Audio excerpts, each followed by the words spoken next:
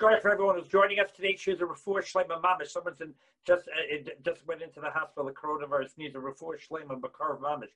David Avraham ben Masha Riva. David Avraham ben Masha Riva needs a refuah shlema b'sayach shar chol Yisrael. Okay, if you want to dedicate a share, just email me in. So listen carefully. As for those who are going to be watching this, well, let's put it up. And oops, no, let me get. I made a mistake. Hang on 2 seconds. We apologize. But we're going to, as I said, do remember we are right now going through it according to the Rabbeinu Tam, which is the standard way, what your siddur has. We're going to finish that today, and then give a whole new understanding based on the result. So here's what we're up to. We did Hashem is one, Hashem is two, Hashem, Kael, Rachum, V'chanun, Erech Apayim, V'rav Chesed. Now we're up to Emes, number 8. Emes? What's Emes doing in the 13 midos? Rachamim. Did we just say Hashem has Rachum Chanun? We said Chanun's matnas chidam. He gives a freebie to Rishayim. That's not Emes, right? Erech Apayim. What even Erech Apayim? Bam! Chop your head off. Oh, Erech Apayim. Emes is Emes. What's Emes doing here? Listen to Moira Dick Pshat. Moira, it's not mine. Nothing's mine. Listen to Moira. Don't listen to the Maral. And someone explained it with a gewaltig mushal. Kellerdig mushal. Listen to this. You're in school. You're in a class. You're in a university, right? And the professor assigns the test. Very difficult material. You study. We're going to study. You review. You study all the notes. And there's other kids that say, it's so hard. It's too hard. You're responsible. You study. And you come and you take the test and you write. And other kids are going, man, they're handing it in. They're writing a little bit. They're making it up. I don't know. You did a great job, right? And next time you have class, the professor walks in and says, okay, everybody, I decided material was really very hard. So I decided, you know what? I'm not even going to grade. I'm just going to give everybody 100. What do you feel like? You feel 100? Everybody gets 100? I studied my brains out. I sat till 3 o'clock in the morning. I wrote for 2 hours. And the dope next to me who didn't do anything because it was too hard, right? He gets 100 and I get 100? Yeah, what? That's terrible. But what if the professor said like this? I want you to know I read everybody's tests. And I was quite impressed with some people. On my which I was quite impressed. And other people, it was a little disappointing. But the material really was too difficult.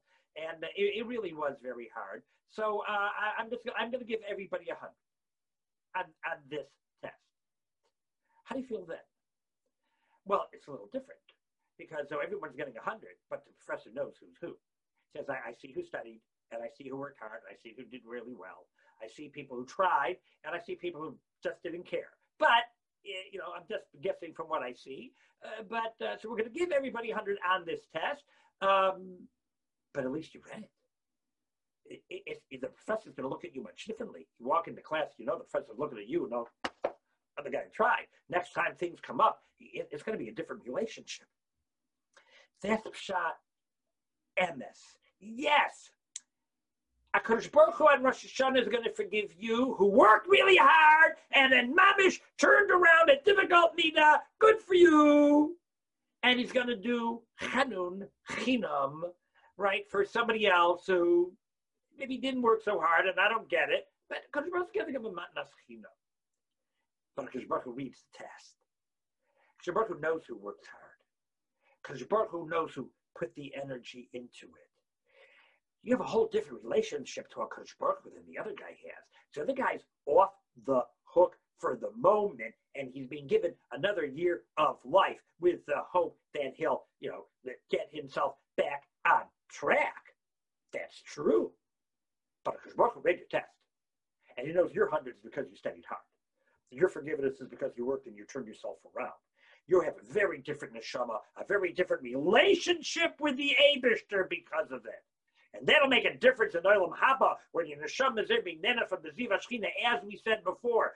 Chanun Chinam, it's nice, gives you another year of life, but it doesn't change who and what you are. It doesn't cleanse your neshama completely. It's giving you a chance. That's Shot Shekhush Baruch Hu is MS. As much as he's giving Reuven 100 and you 100, but Reuven didn't do much, and you got a free 100, and you got 100 by working hard. There's MS there because your work is not for naught. Your work is not in vain. Your work makes a difference. What, do you want him to die because he didn't do any work? Then that makes your life any better? What do you say? Well, he should get anything. Because Baruch is giving a matnas chinam to give him a chance. There might be areas where you didn't study for your test in that aveira, and in that one you're getting a chinam, huh? Right? What do you used to? At every test you're getting 100 because you deserve that in every area. So what you work on, but it is endless. None of the hard work goes to vain. Don't get this. Well, if Yom Kippur it's a freebie, we don't live on freebies. The relationship with the Kodesh Baruch Hu is based on MS. Okay, let's finish up. Next, takes into account the schusim of the avos. What do you say? Why are we getting anywhere? We're small, we're peanuts, we're midgets, we're down. What are you talking about? The guys, the great rebbes, like a movie. We're good for nothing but nobody's. But we're standing on the shoulders of giants. So a giant reaches 1,000 feet into the air, and the 1 foot high midget is only 1 foot high. But when the 1 foot high midget stands on the shoulder of the 1,000-foot giant, he can reach 1,001 feet in the air. So he's taller, and he can maybe just push it over. Because Baruch Hu takes into account the schusim.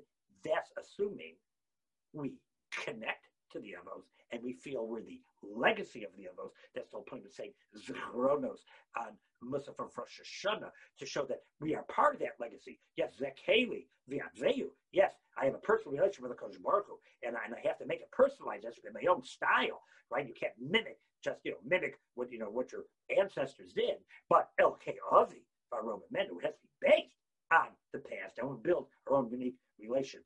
That's a assuming you take part and you view yourself as part of that legacy, because Baruch Hu takes that schusim. So even though I'm only reach a little shnickel nebuch, what do I deserve? What does our generation deserve? And Mashiach should come, because we're asking, who are we? We're nobodies compared to all the previous people. They didn't get anywhere. Yeah, but if I stand on the shoulders of the previous generations, then maybe I can just reach that little bit higher to knock it over.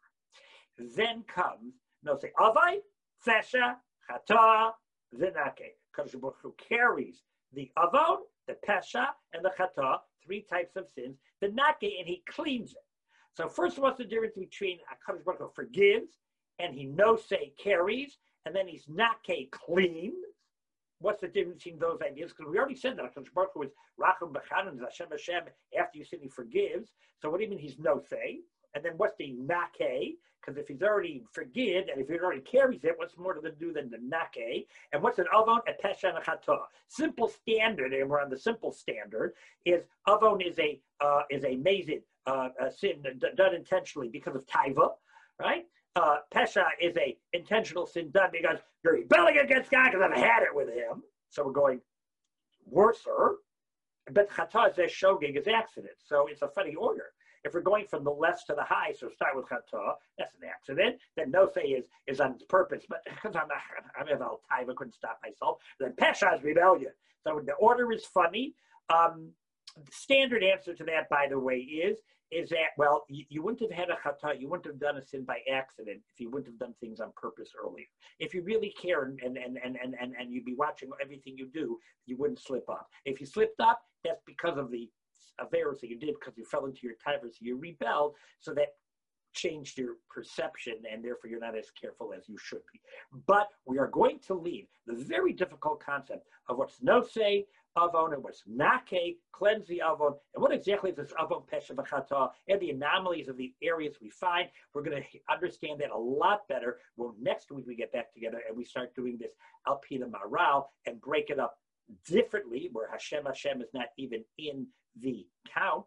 at all, and we'll see why, and we'll get a much different and much greater perspective on the whole thing. Once again, please, Refuah Shlema B'Shar Israel, David Avraham Ben Masha Viva, Refuah Shlema B'Shar Chol Israel, Yasher Kayef, and thank you very much, everybody. Have a wonderful day and a wonderful evening. Looking for more shiurim? RabbiYFeigenbaum.com. Comments or questions? Just email me, RabbiYFeigenbaum@gmail.com. Thank you.